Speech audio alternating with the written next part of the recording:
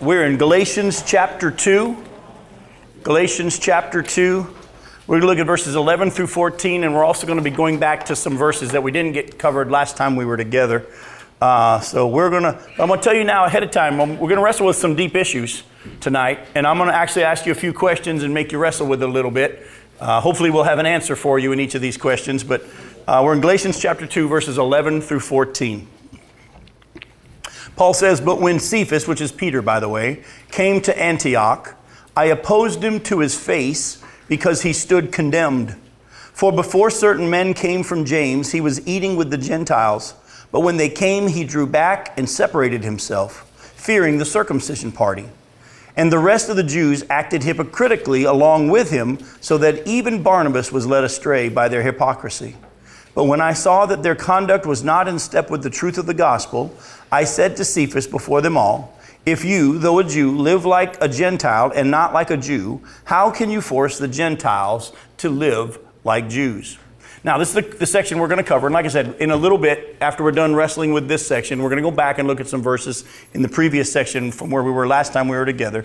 But I felt like God wants us to do it a little bit different tonight. I'm going to, from this section, instead of just teach on it, I'm going to ask you some questions that arise. Because this is a very interesting little segment of Scripture. I mean, think about what's going on here. Paul says, when Peter came to Antioch, I stood right up in front of everybody else and opposed him to his face. I publicly rebuked him because he was in the wrong. And then he talks about how Peter, who had been eating with the Gentiles, when certain people of the circumcision party, when it says men from James, it means Christians from the Jerusalem church came down to Antioch. He pretended he didn't know the Gentiles, or acted like he at least didn't eat with the Gentiles. And in doing so, other Jewish Christians started doing the same thing. And even Barnabas was led astray. And Barnabas did the same thing. And Paul said he was clearly in the wrong. He stood condemned. And so the first question I want to ask you tonight is this. Why did Paul even record this event? Why not hide that this happened? I mean, this is a pretty serious incident here. And most of us, if we're honest, if we were writing an account of our lives, we probably wouldn't put this in, would we? We would have kept it kind of quiet, you know? For example, if I were to ask you to tell me about your last family get-together at Thanksgiving or Christmas, you probably would tell me about the turkey and you would tell me about some of the presents, but you might not tell me everything that went on in interpersonal relationships in that time, would you? Because there's some stuff that probably happened that you're not real proud of. But why does Paul record this? Any ideas? Yes, ma'am. Partly to show us how to handle confrontation in the church. Well, and we can definitely learn from that. And maybe I'm going to say yes, possibly.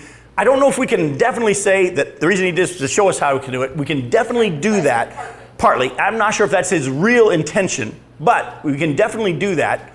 But as you know, some instances we're not to do it publicly, others we are. So we have to kind of be careful and say this is how we're to always do it. What are some other reasons? He was led by the Spirit. He was led by the Spirit. Yeah, you hope. And yes, he was. You're going to see that he was. But at the same time, it doesn't say, led by the Spirit, I opposed him to his face. You know, let's be honest. When he and Barnabas had their brouhaha in Acts chapter 15, can we say he was led by the Spirit there? We don't know. You know, it sure looks like maybe not. You know, kind of a deal. And that's what I'm getting at. And maybe he was. That's the hard part for us, is to say we know, you know. So what are some other ideas?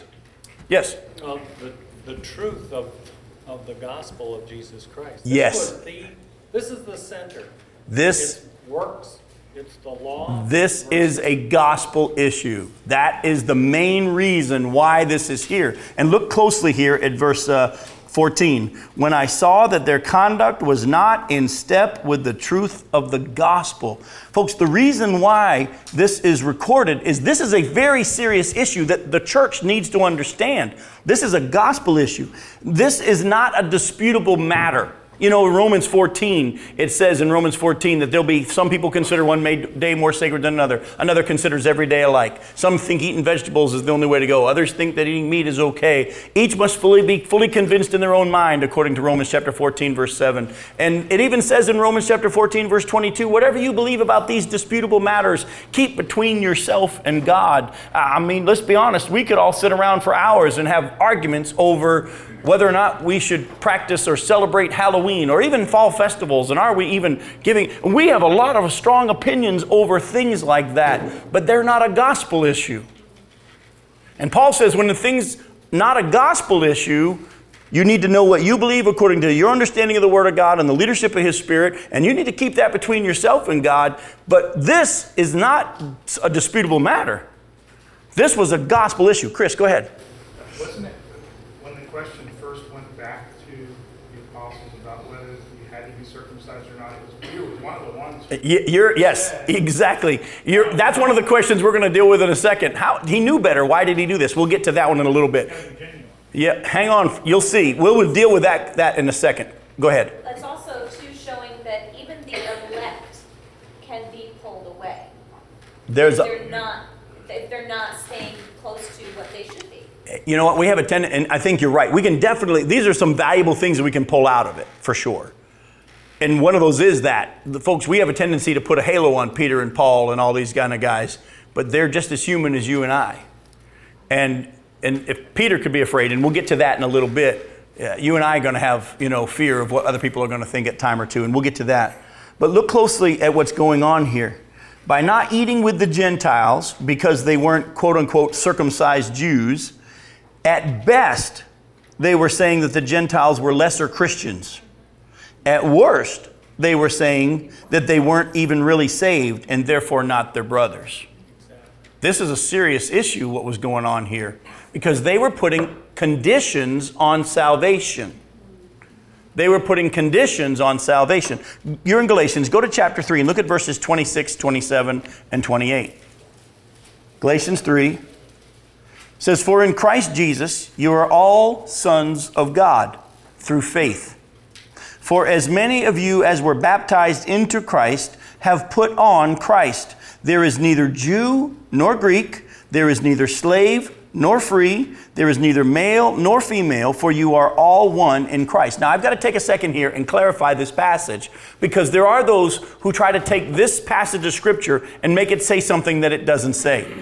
For example, when Peter, this is in Galatians chapter 3, verses 26 through 28, when Peter, who was a Jew, became a Christian, did he cease being a Jew? No. This passage isn't saying he was no longer a Jew. And those Gentiles, when they became Christians, did they cease being a Gentile? No. Those of you that were male when you got saved, did you cease being male? No. It's not saying that now in God's eyes, there's no such thing as male and female. It's not saying that. It's saying, though, that when it comes to getting saved, Jew and Gentile are equal in the eyes of Christ because you've been both put on Christ. When male and female are in the eyes of God because you both put on Christ. Now, does the Bible not say that there are different roles for men and roles for women?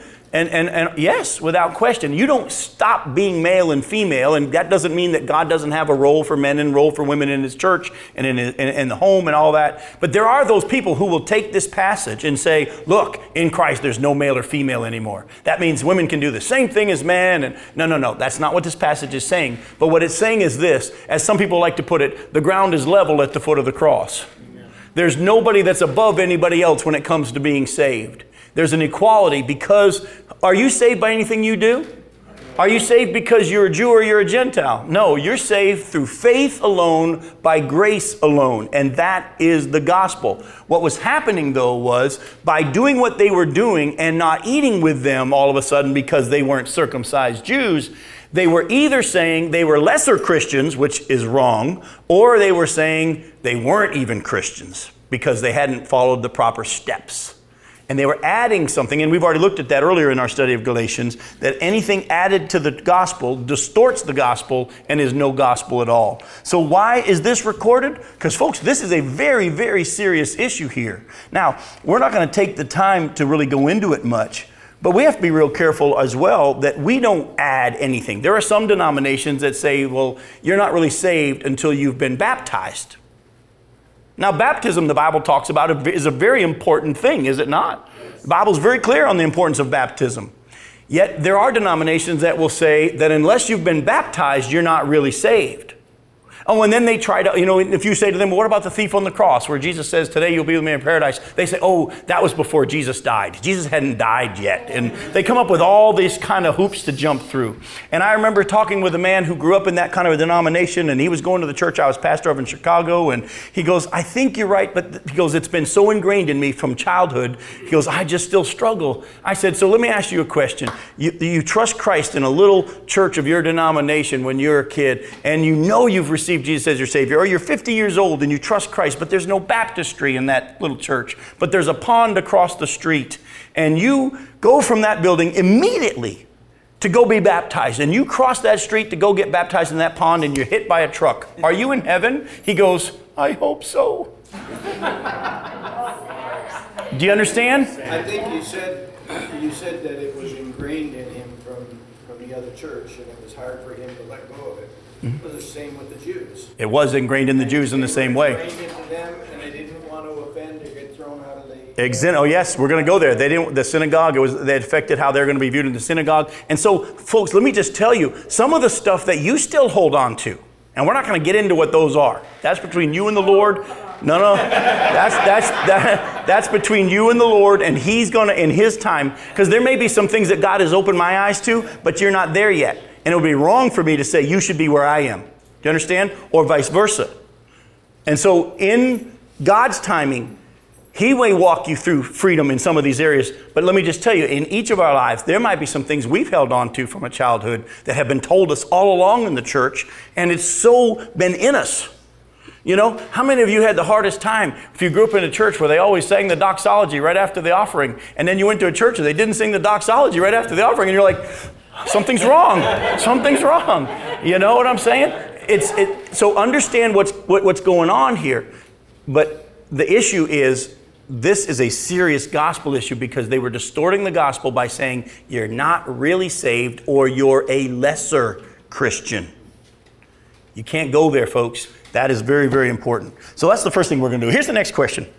Why didn't Paul confront Peter privately?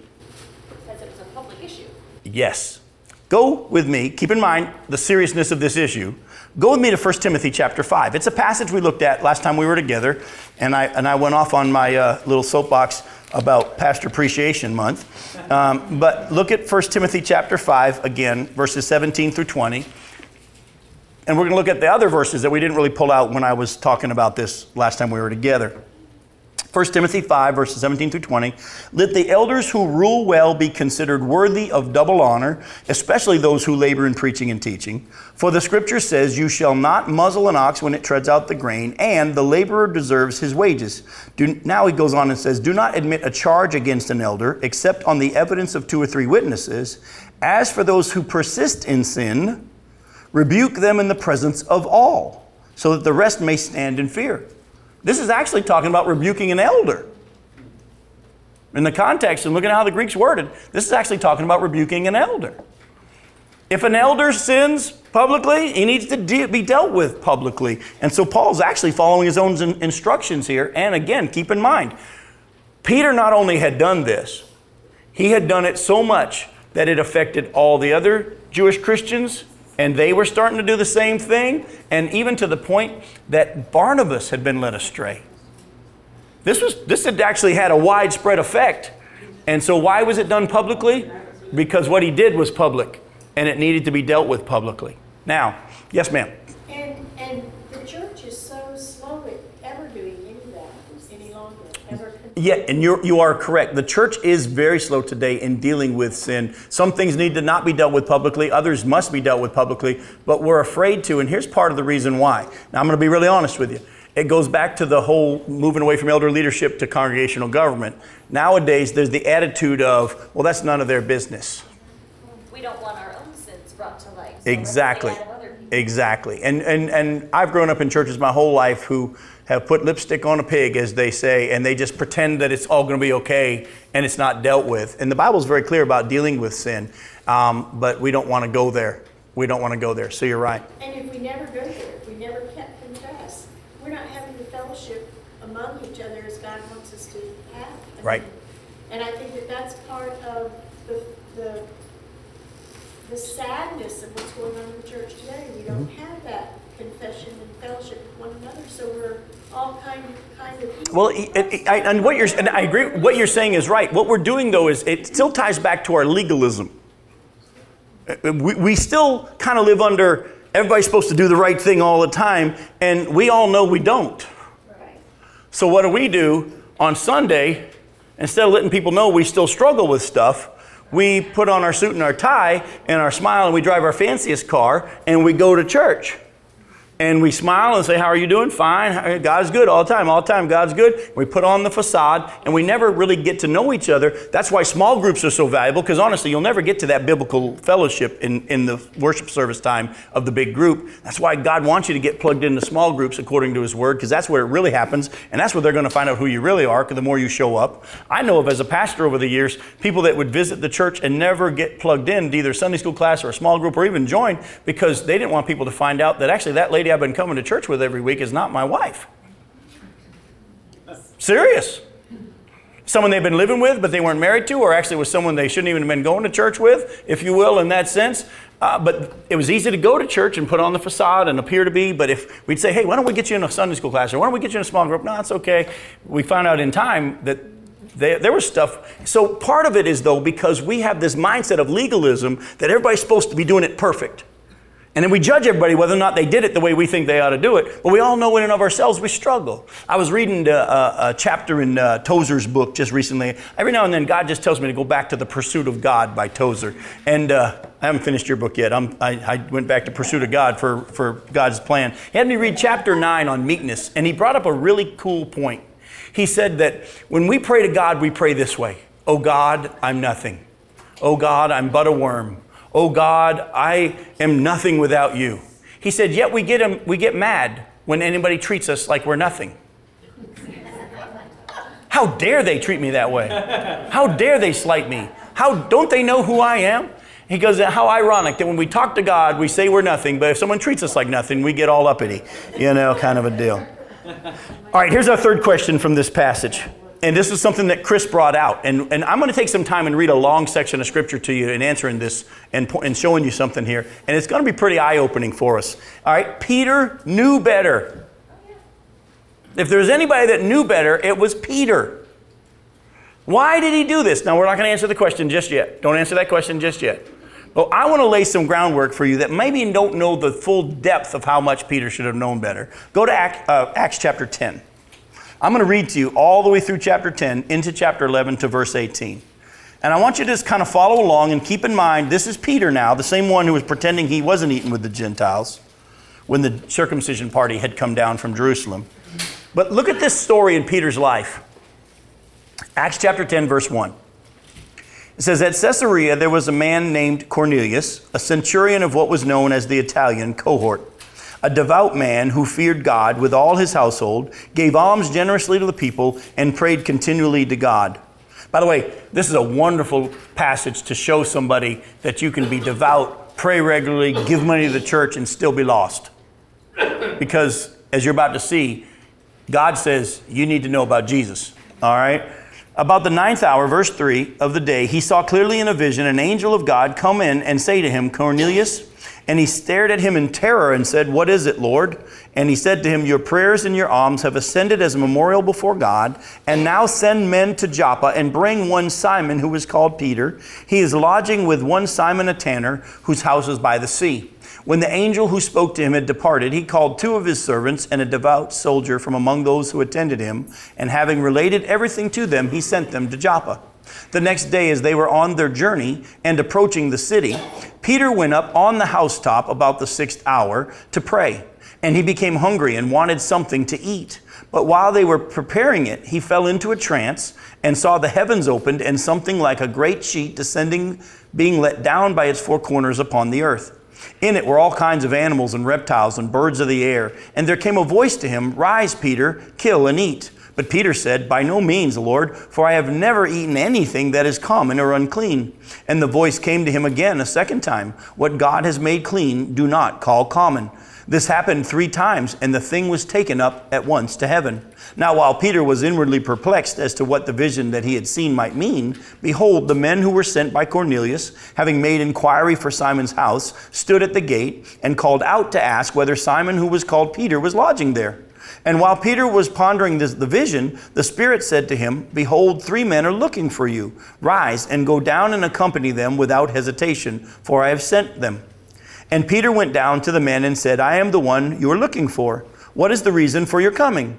And they said, Cornelius, a centurion, an upright and God-fearing man, who is well spoken of by the whole Jewish nation, was directed by a holy angel to send for you to come to his house and to hear what you have to say. So he invited them in to be his guests. Now the next day he rose and went away with them, and some of the brothers from Joppa accompanied him. And on the following day they entered Caesarea. Cornelius was expecting them and had called together his relatives and close friends. When Peter entered, Cornelius met him and fell down at his feet and worshipped him. But Peter lifted him up, saying, Stand up, I too am a man. And as he talked with him, he went in and found many persons gathered. And he said to them, You yourselves know how unlawful it is for a Jew to associate with or to visit anyone of another nation. But God has shown me that I should not call any person common or unclean. So when I was sent for, I came without objection. I asked then why you sent for me. Now, before we go any further, if you don't mind underlining or marking in your Bibles, mark what Peter just said. He just said, God has shown me that I should not call any person common or unclean. All right? Verse 29, so when I was sent for, I came without objection. I asked you why you sent for me. And Cornelius said, 4 days ago about this hour, I was praying in my house about at the 9th hour, and behold, a man stood before me in bright clothing and said, Cornelius, your prayer has been heard and your alms have been remembered before God. Send therefore to Joppa and ask for Simon, who is called Peter.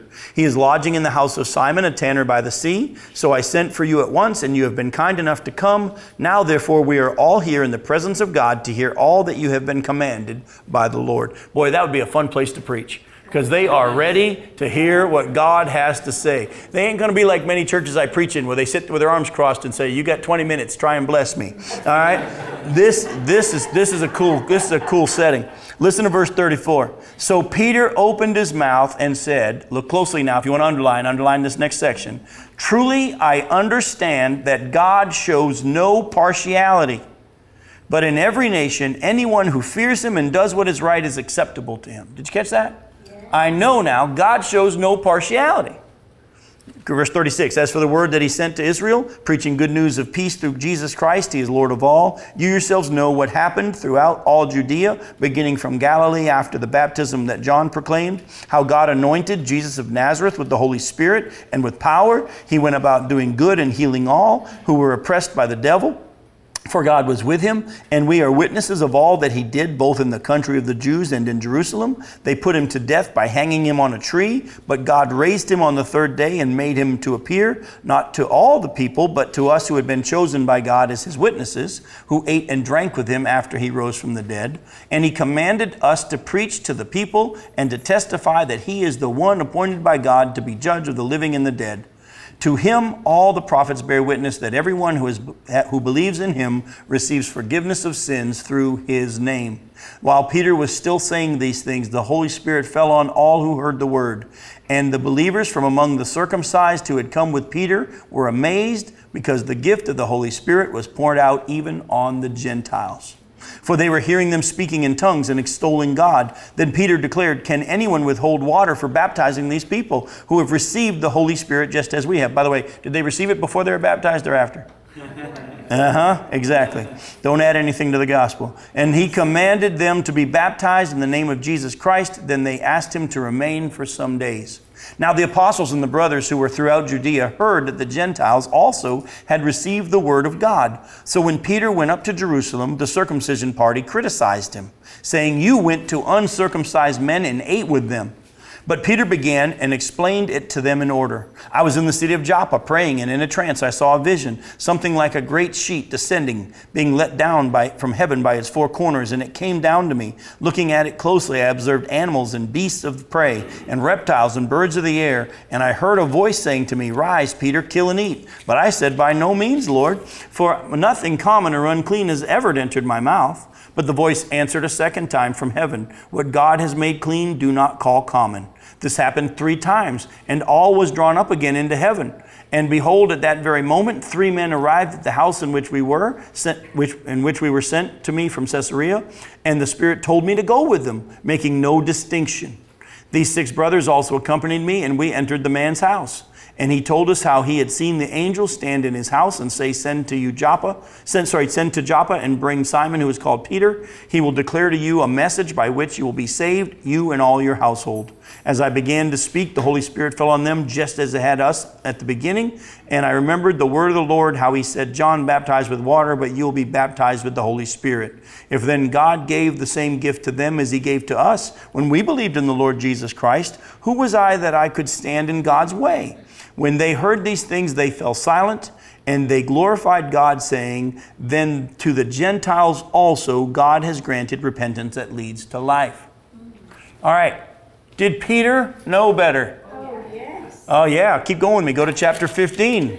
Go to chapter 15. Remember last time we got together and we looked at the Jerusalem Council. Look at chapter 15, verses 6 through 11. It says, the apostles and the elders were gathered together to consider this matter. Remember, some people from the Jerusalem church had gone down to the Antioch church and said, unless they're circumcised, they can't be saved.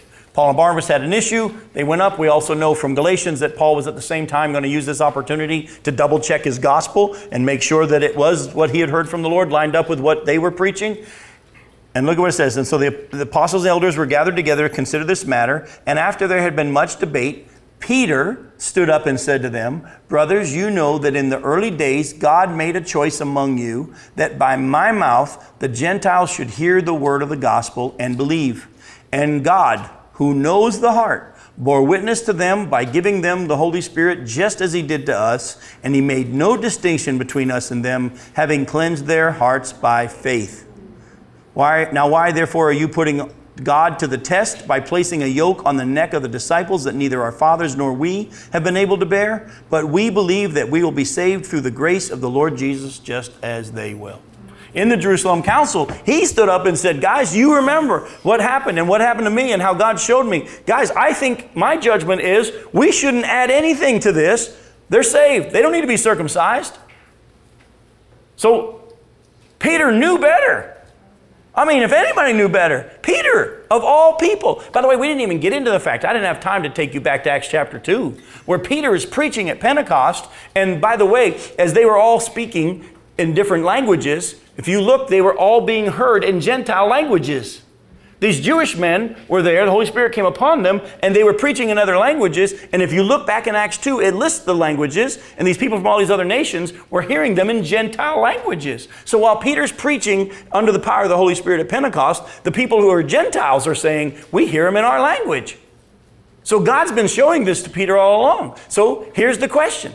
If Peter knew better and should have known better, and he did, why did he act like this when these guys from the circumcision party came down to the church in Antioch? Peer pressure. Fear. Peer pressure. Fear. Senior moment. Yeah. I don't know how old he was at the time, but yeah, we can say he pulled the Duke, but I don't think that's going to work. But here's the deal. It was simply fear. Go back to Galatians chapter 2. The answer is right here in our passage.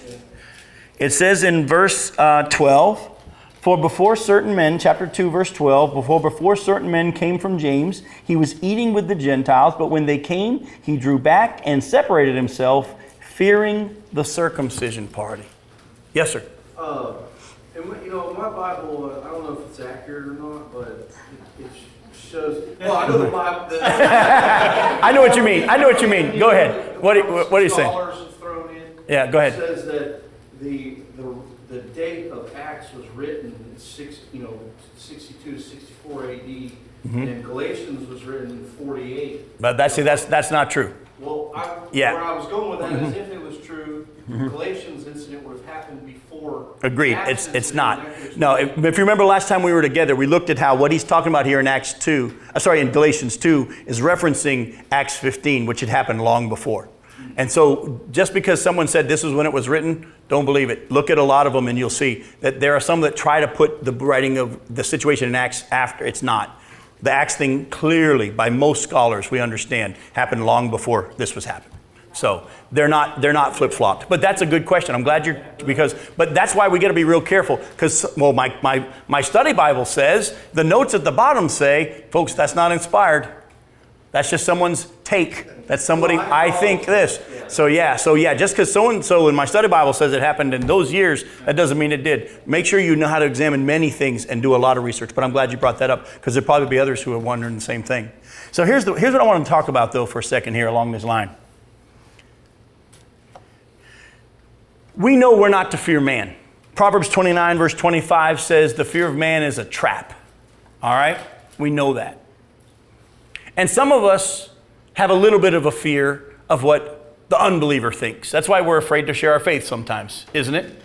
When we go to tell someone about Jesus, we're a little bit nervous about how they're going to view us, or we're going to see as a nut, or my neighbor's not going to want to talk to me anymore, or I'm going to be labeled as the company kook and all this kind of stuff. But I'm going to tell you something I think is stronger fear, and that's a fear of what your brothers and sisters in Christ or others in the religious background you come from might think. Those who are closer to you, I think we fear them more. Yeah, we all have somewhat of a fear of those who don't know us and don't know the Lord. But I have come to realize over the years that those are closer to us, we fear what they think even more. And it's even more of a trap. I know of people that have grown up in a denomination that they were baptized as a baby.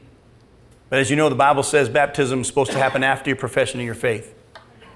And they're afraid that mama will be upset if I follow what God says. And they don't follow in obedience to what God's word says because they're worried what mama might think or what their family might think. And I'm just going to warn you now, as you continue in this path of really knowing what the scripture says, moving into the grace of Jesus and the freedom we have in Christ, you're going to find people in your legalistic background type churches who are going to fight you. And you're going to be worried what they think. I don't know if I shared this with you a time or two or not, but I'm just going to fess up. As I preached the message that I preached this past Sunday at a church in Palm Bay at Life Point on It's Not Your Call, the whole message that you've heard me talk about, how it's the Holy Spirit who determines the gifts, it's the Lord Jesus who determines where we're to use our gifts, and it's the Father who determines what the results are. A lot of people have never really heard where that message came from and how it came about. But a few months ago, I was on a Wednesday night playing golf at the Melbourne Golf Course. Actually, it was in the Wednesday afternoon. We started about 2 o'clock in the afternoon, and I was meeting with a man who was feeling called into full-time ministry. And he and I were playing golf to talk about this issue on a Wednesday afternoon. About 5 o'clock, we were still playing. We had a few holes left. We looked around and we realized the course was pretty much empty. And I turned to him and I said, man, we got the course to ourselves. And he jokingly said, that's because it's Wednesday night and they're all at church. And then we laughed to ourselves and thought, wouldn't that be nice if everybody really were at a Wednesday night service somewhere? And then the same thought hit us both at the exact same time. It is Wednesday night. I hope no one sees our car in the parking lot. And God began to really speak to my heart at that moment there on the golf course. And he said, Jim, why are you worried about what other people will think? Are you doing what I've asked you to do? Yes. Are you doing what I've gifted you to do? Yes. Is this the work that I've called for you to do? Yes. But I was all of a sudden overcome with, I wish I hadn't parked my car by the street. Because I'm well-known former pastor in this area, and it's Wednesday night. You're supposed to be at church supper, and you're supposed to be at discipleship. And I was on the golf course. And God began to speak to my heart and began to have me start to wrestle with who determines what we do and how we do it and where we do it. Now, again, the Bible says warn those who are idle. I'm not talking about license, do whatever you want, ignore the Lord and all this kind of stuff. But much of what we do because we're afraid someone else is saying you should have been there. And in Romans chapter 14, in the very end of the chapter, verses 22 and 23, it says anything not done by faith is what? It's sin. Listen closely. In other words, you're to do what you do according to what you believe God would have you do and the way God would have you do it. Amen. If you go to church visitation on Tuesday night because it is expected of you, or the pastor said you should have been there, or you're afraid your friend from your small group might say you should have been at Tuesday night visitation, and you show up for those reasons, you sin by going to visitation. I just want to tell you, Yes, we do fear what the unbeliever think of us. But I'm going to tell you, a stronger fear is what those who are closer to you think. We do a lot or don't do a lot of what God would have us do because of fear of what other people might think. And tell me the church hasn't gotten real good at being the judge of how you're supposed to dress, what translation you're supposed to use, what kind of music you're supposed to be listening to, what kind of movies you should or shouldn't see. Now, believe me, the Bible says we need to each believe why we believe what we believe about these issues. And you need to be doing it according to what you think God's Word says. But you got to keep those things between you and God. But we've grown up all our lives having to hide. I remember as a kid we were taught that I had a grandmother that believed that playing cards was a sin. It was tied to something with, the Queen is Mary and all this kind of stuff. And I remember as a kid we used to play cards all the time. But whenever we would drive from my house in New Hampshire to my grandmother's in Massachusetts, my dad would have to remind us, we don't mention the playing of the cards when you go see Grammy. I'm just going to tell you. Remember, our purpose for going through Galatians, Ephesians, Philippians, and Colossians is to really look at what does it mean to be a follower of Jesus Christ? What does it mean to be a child of God? What does it mean to walk in the freedom we have in Christ? Without using our freedom as a license to sin, Paul's going to deal with that in this book, we'll get there. Without using our freedom as a license to sin, what does it really mean to be free in Christ, to follow His plan for our life? And you're going to find that a lot of the stuff that we've grown up in, if you've grown up in the church, has been just keeping you under a group of rules and legalism, and I want you to be set free. Hey, I want to be set free too. I want to be able to park my car on the side of on 192 if I play golf on a Wednesday night. If I'm supposed to play golf on Wednesday night according to God's plan for my life. Do you understand? Here was Peter. Peter of all people who knew better, but he was afraid. He was afraid of what the other people would think. There's a passage, we're not going to take the time to turn there because we've got to keep moving, but there's a passage in John chapter 12, verses 42 and 43 that said there were people among the Pharisees who believed in Jesus when He was there on the earth. They believed in Him, but they were afraid to confess that they did for fear that they'd be thrown out of the synagogue. Oh, by the way, did they get saved? Well, we don't know ultimately, but at that moment, if they're afraid to confess, the Bible says, if you're afraid to confess me before men, I won't confess you before my Father in heaven. They believed that He was the one, but they were more concerned about what other people might think, and they didn't confess their faith in Jesus Christ. The Bible's pretty clear in that passage. At that moment, they hadn't been saved. Folks, we got to make sure that it's not fear that makes us do what we do. And I'm going to say one last thing along that line. Years ago, I was being interviewed by a church, and the search committee really believed that I was the one that God had chosen to be their next pastor. But there were some individuals in that church who were starting rumors because word had gotten out that possibly Jim Johnson was the one that the search committee was going to bring back as the candidate for the pastor. And some of the people that didn't want Jim Johnson to be the pastor started spreading rumors that this committee is unspiritual. They have been put together just to go get Jim Johnson. So if they go and bring back with the name Jim Johnson, that proves that they were unspiritual and they were just put together to go get him. That's what the rumor was starting to be spread. And as I had been meeting over time, across state lines with this committee over months and almost a year, on the night that we had come to the agreement that I was the one God had chosen, they were going to present me, they began to wrestle with how do we present that you're the one. And they were worried about how it would look because they didn't want to look unspiritual, but they were sure that I was the one God chose. And this wonderful lady said, guys, why are we afraid to do this? Why are we afraid to just say this is the one God's chosen? It's fear. And then she said this, who deals with fear? The enemy. Let's do the exact thing we're afraid to do because God never will use fear to stop us. God's Spirit will say, no, fear is the enemy. Let's do what He said. And I've come to realize over my life that when I'm afraid to do something, 99% of the time, that's exactly what God wants me to do. Because Satan will come in and try to stop me from doing it for fear. So, be ready for the fact that as you continue to grow in grace, there will be brothers and sisters, people in your Christian family, even in your intermediate family, who you may have to deal with the fear of their reaction. Are you willing to live the life that God has for you to live? All right. Now, there's one more last thing, and then we're going to go to that section that we have left over from last time we were together. I want to deal with, because this has never really been dealt with much, and I had to wrestle with it myself. What is the fuller meaning of what Paul says to Peter in verse 14? I mean, look at what he says here in verse 14. But when I saw that their conduct was not in step with the truth of the gospel, I said to Cephas, Peter, before them all, if you, though a Jew, live like a Gentile and not like a Jew, how can you force the Gentiles to live like Jews? Now, was Peter saying that these guys had to be circumcised? No, that's not what he was doing. He was just acting like they were a lesser Christian, you know? He wasn't saying they had to be circumcised. That's not what Peter knew full well that much for sure. But he was afraid what the other people would think, and so he was disassociating himself. What Paul's really speaking about here is equality of fellowship. Let me clarify what I mean by this. See, again, Peter was not forcing the Gentile brothers to be circumcised. He was just breaking fellowship with them when the quote-unquote circumcision party was around. In other words, Peter was free to be a Jew and live like the Gentiles and eat with the Gentiles. But the Gentiles had to become Jewish in order to have fellowship with the Jews. Do you understand what's going on? See, because he's a Jew. It's a double standard. He's a Jew. And when the circumcision party wasn't around, he acted like a Gentile. But when the circumcision party was around, the Gentiles weren't allowed to have relationship or fellowship with the Jews because they weren't approved. It's a double standard.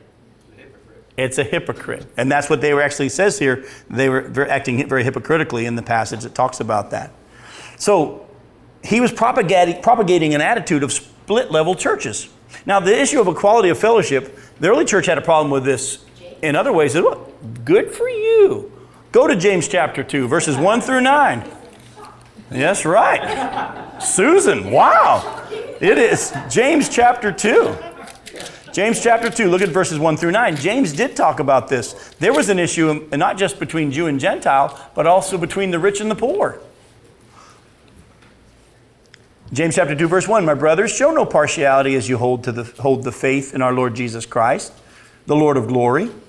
For if a man wearing a gold ring and fine clothing comes into your assembly, and a poor man in shabby clothing also comes in, and if you pay attention to the one who wears the fine clothing and say, you sit here in a good place, while you say to the poor man, you stand over there, or sit down at my feet, have you not then made a distinction among yourselves and become judges with evil thoughts? Listen, my beloved brothers, has not God chosen those who are poor in the world to be rich in faith and heirs of the kingdom, which he has promised to those who love him? But you have dishonored the poor man. Are not the rich ones who oppress you and the ones who drag you into court? Are they not the ones who blaspheme the honorable name by which you were called? If you really fulfill the royal law according to the scripture, you shall love your neighbor as yourself. You are doing well. But if you show partiality, you are committing sins and are convicted by the law as a transgressor.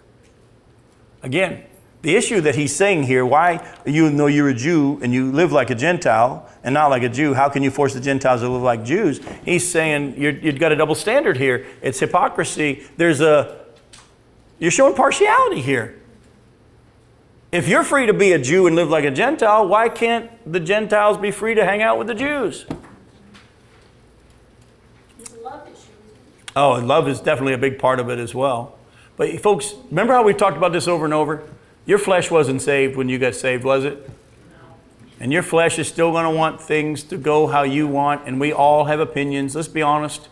You know, I was a pastor for 20 years, and if people visited our church on a Sunday and I'd never seen them before, there were certain families that looked like they'd be better members than others. There are certain families that look like they might be able to bring certain things, and other families that might look they might be a drain. And as a pastor, we all have to deal with those types of things, and you have to check your motives. And why did I go to this house first and not that house?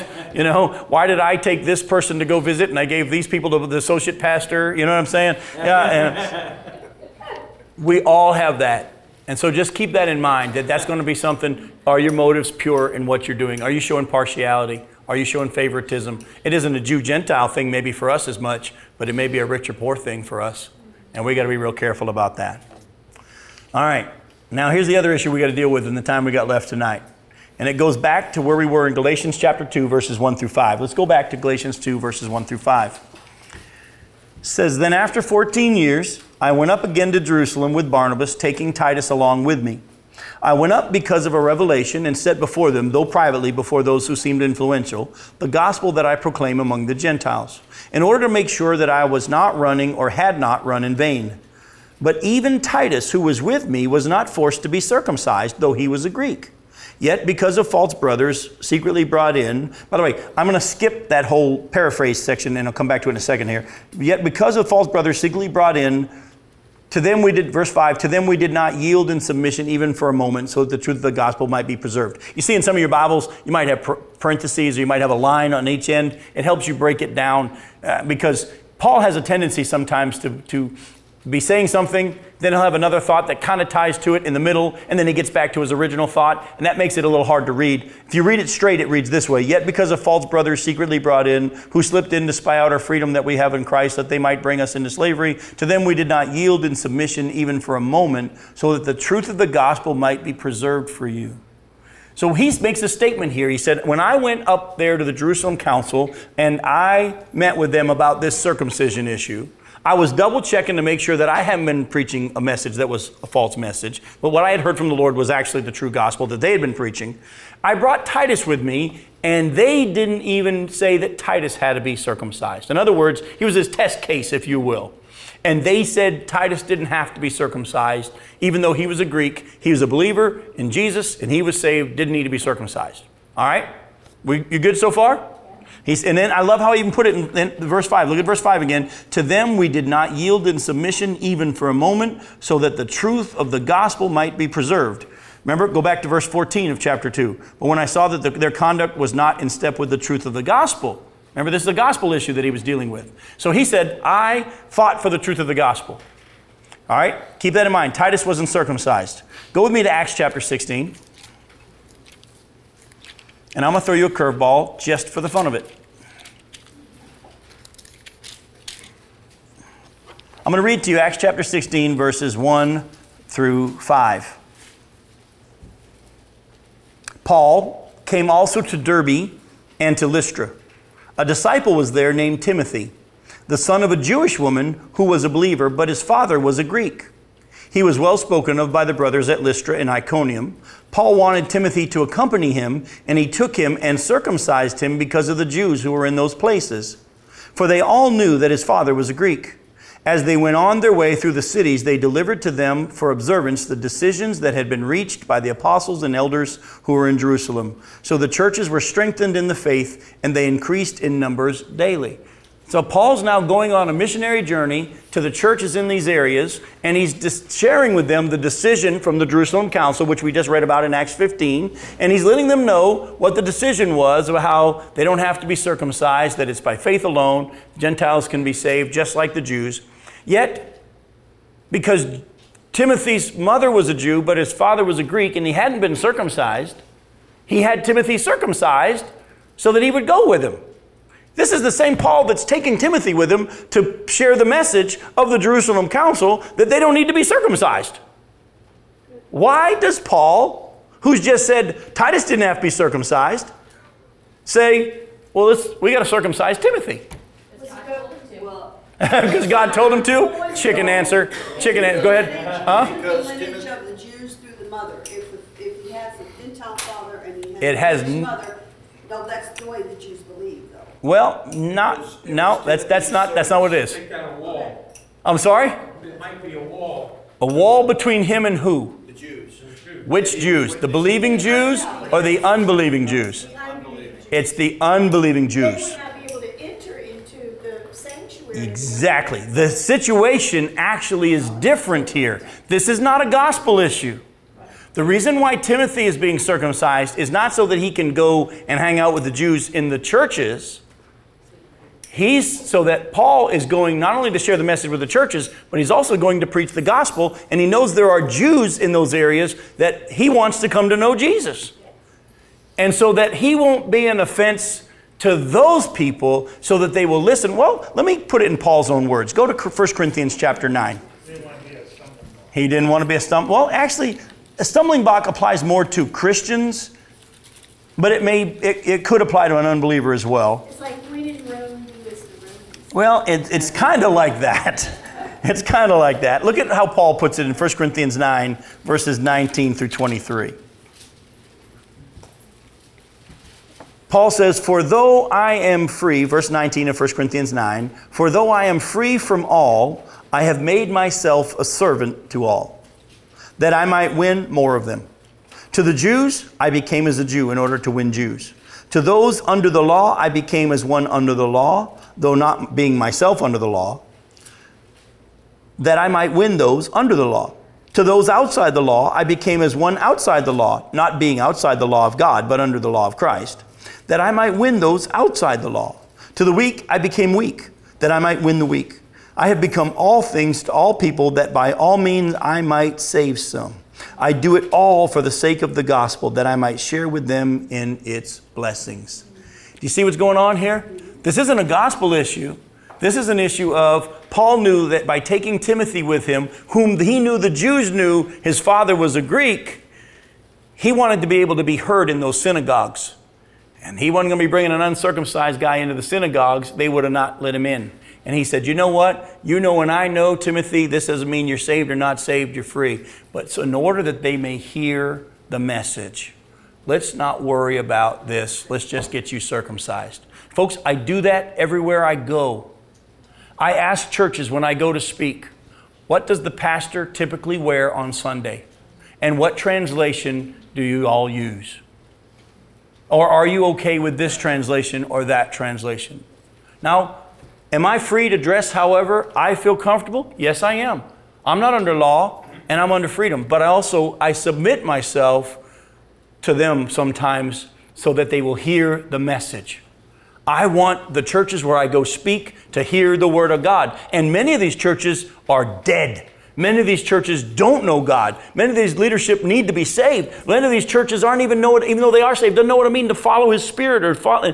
I don't want them missing what I have to say or what God wants to say through me because I'm not wearing a tie. I hate wearing ties. I don't like having to wear a suit when I preach. I used to do it all the time, but I also had a fear of man. Now I'm getting to be me again and wear my sandals. And at the same time, folks, listen to me.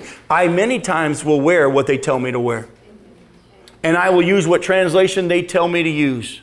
You have shoes? I have shoes. I actually have shoes. I have one pair. And one black, one brown. But do you see what? That's what your pink Crocs. Besides the pink Crocs. Here's the thing. Paul had Timothy circumcised because of that. So that when he went to share the gospel in these places, the Jews who knew that his father was a Greek wouldn't keep him out of the synagogue. Was he having Timothy circumcised because he might not be saved if he wasn't? No, that's not it at all. He'd already had the Jerusalem Council, and in that situation, he had brought Titus, and they didn't make Titus get circumcised. But in this trip, because he was also going to, while going to the churches, run into Jews that he wanted to come to know him, he just said, for the sake of the gospel being shared, Timothy, let's get you circumcised, and that'll just save us a whole lot of headache. Yes, sir. Still that Timothy wished he'd been taking the Galatians. Timothy wished he'd been taking Galatians. I wonder if he knew before he said, sure, I'll go. Yeah, that's a real good question. Did he know what he had just signed up for by saying, I'll go with you on this mission trip? Yeah. Folks, I'm going to wrap up by just simply saying this. Yeah, it is definitely worse than getting immunizations for a mission trip. It's pretty good. Yeah. And we thought the hepatitis A shot was bad. All right. Listen, folks, listen closely to what I'm saying here. We may disagree on some things when it comes to movies, worship styles, and other disputable matters as referenced in Romans 14. But these issues must never, ever, ever be tied to salvation. Amen. We've got to allow the gospel and the truth of the gospel to stay very simple and clear. People are saved by grace alone, through faith alone, and nothing else. Is baptism important? Yes. But should we fight with each other over it? No, we shouldn't make it a gospel issue. Does mode of baptism mean something to us individually? Yes. And you got to believe what you believe, and you got to be strong on why you believe what you believe on mode of baptism. But we shouldn't be going and trying to make somebody else believe your mode of baptism. You understand? Each should be fully convinced in their own mind, and whatever you believe about these things, keep between yourself and God, because guess what? If it's not a gospel issue, it's a disputable matter. And if it's not something the Bible clearly says is sin, then it's a disputable matter. And the church, unfortunately, over the years, has spent too much time setting ourselves up into our camps over these disputable matters and breaking fellowship with each other over these disputable matters. And unfortunately, some of us have even brought it to making them become gospel issues. And you know what the Bible says about those who add? You know what I'm saying? So let's make sure that the gospel is simply this: you are saved only through Jesus Christ, by His grace, through your faith in Him, and that's all it takes to be saved. Oh, you want to ask me about where I stand on certain things about women's role in ministry and baptism and all this kind of stuff? I'd love to talk with you if you ask me, but that's not a gospel issue. If you've trusted Jesus Christ as your Savior, and you've put your full faith in the fact that He is the only one, and He's the only way, and He was born of a virgin, and these things that the Bible says are the non-negotiables, you're saved. Amen. Well, let's not make the other stuff tied to that. And in the other areas where we disagree, why don't we believe that God's able to get His children where He wants them to be when it comes to those issues? Let me pray for us. Father, at first, when we read that section about Paul rebuking Peter, many of us probably as well have just thought, wow, that was kind of in front of everybody and shouldn't that have been done privately? But now when we take the time to let your word speak, we realize the seriousness of it. And Lord, in a weird way, we're probably comforted by it. Because if Peter, who knew better, would fall prey to fear, maybe we won't beat ourselves up as much when we do. Lord, keep doing what you're doing in us and bringing us into that relationship of closer fellowship through grace. Lord, make us into men and women as we grow in our understanding of you, who are more fun to be around, who are at peace with the fact that you're a big God and you're going to get people where they belong. We stand firm on the things that the Bible says are not to be messed with. Yet, on the things that your word says, someone might see it this way, some might see it that way. May we be strong in what we believe and why.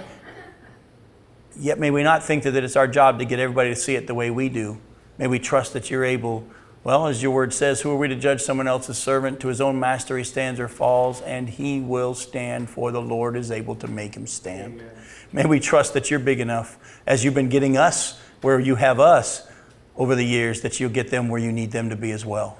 Oh Lord, forgive us for judging each other over music styles. Forgive us for judging each other over how they dress. Forgive us for judging each other over how long was a service, or whether or not they had a Sunday night service, or whether they should have had a Wednesday night supper, or whether or not the choir show wore robes. Father, forgive us. We've spent so much time thinking we're righteous by making judgments about other things and other people when that's your call in their lives. Lord, may we become more and more conformed into your image to the point that even people that we might not fully agree with feel comfortable in our presence because they know we love them. Oh Lord, you never approved of the prostitutes and the sinners' behavior, yet they felt comfortable in your presence. And the Zacchaeuses would come out of encounters with you, desiring to get their lives right. You would tell the woman caught in the act of adultery, go and sin no more. But you loved her. And you didn't condemn her. Father, over the years, the church has been known as a place of condemnation. Lord, even if it just happens in our house, may that grace, that freedom, the power of your Spirit alone to change lives, and the power of your word truly taught, not with man's way of twisting it and trying to add some guilt to it to get it to work because it's not powerful enough by itself. May the way in which you've designed your word to be taught be what is used to help us get individually and corporately to where you want us to be. And Father, as we prayed at the beginning of our time today, as we go home now to see which way you've already decided that our nation's going to go in leadership, may we sleep well either way because we know that you've got it. We pray this in Jesus' name. Amen. Amen.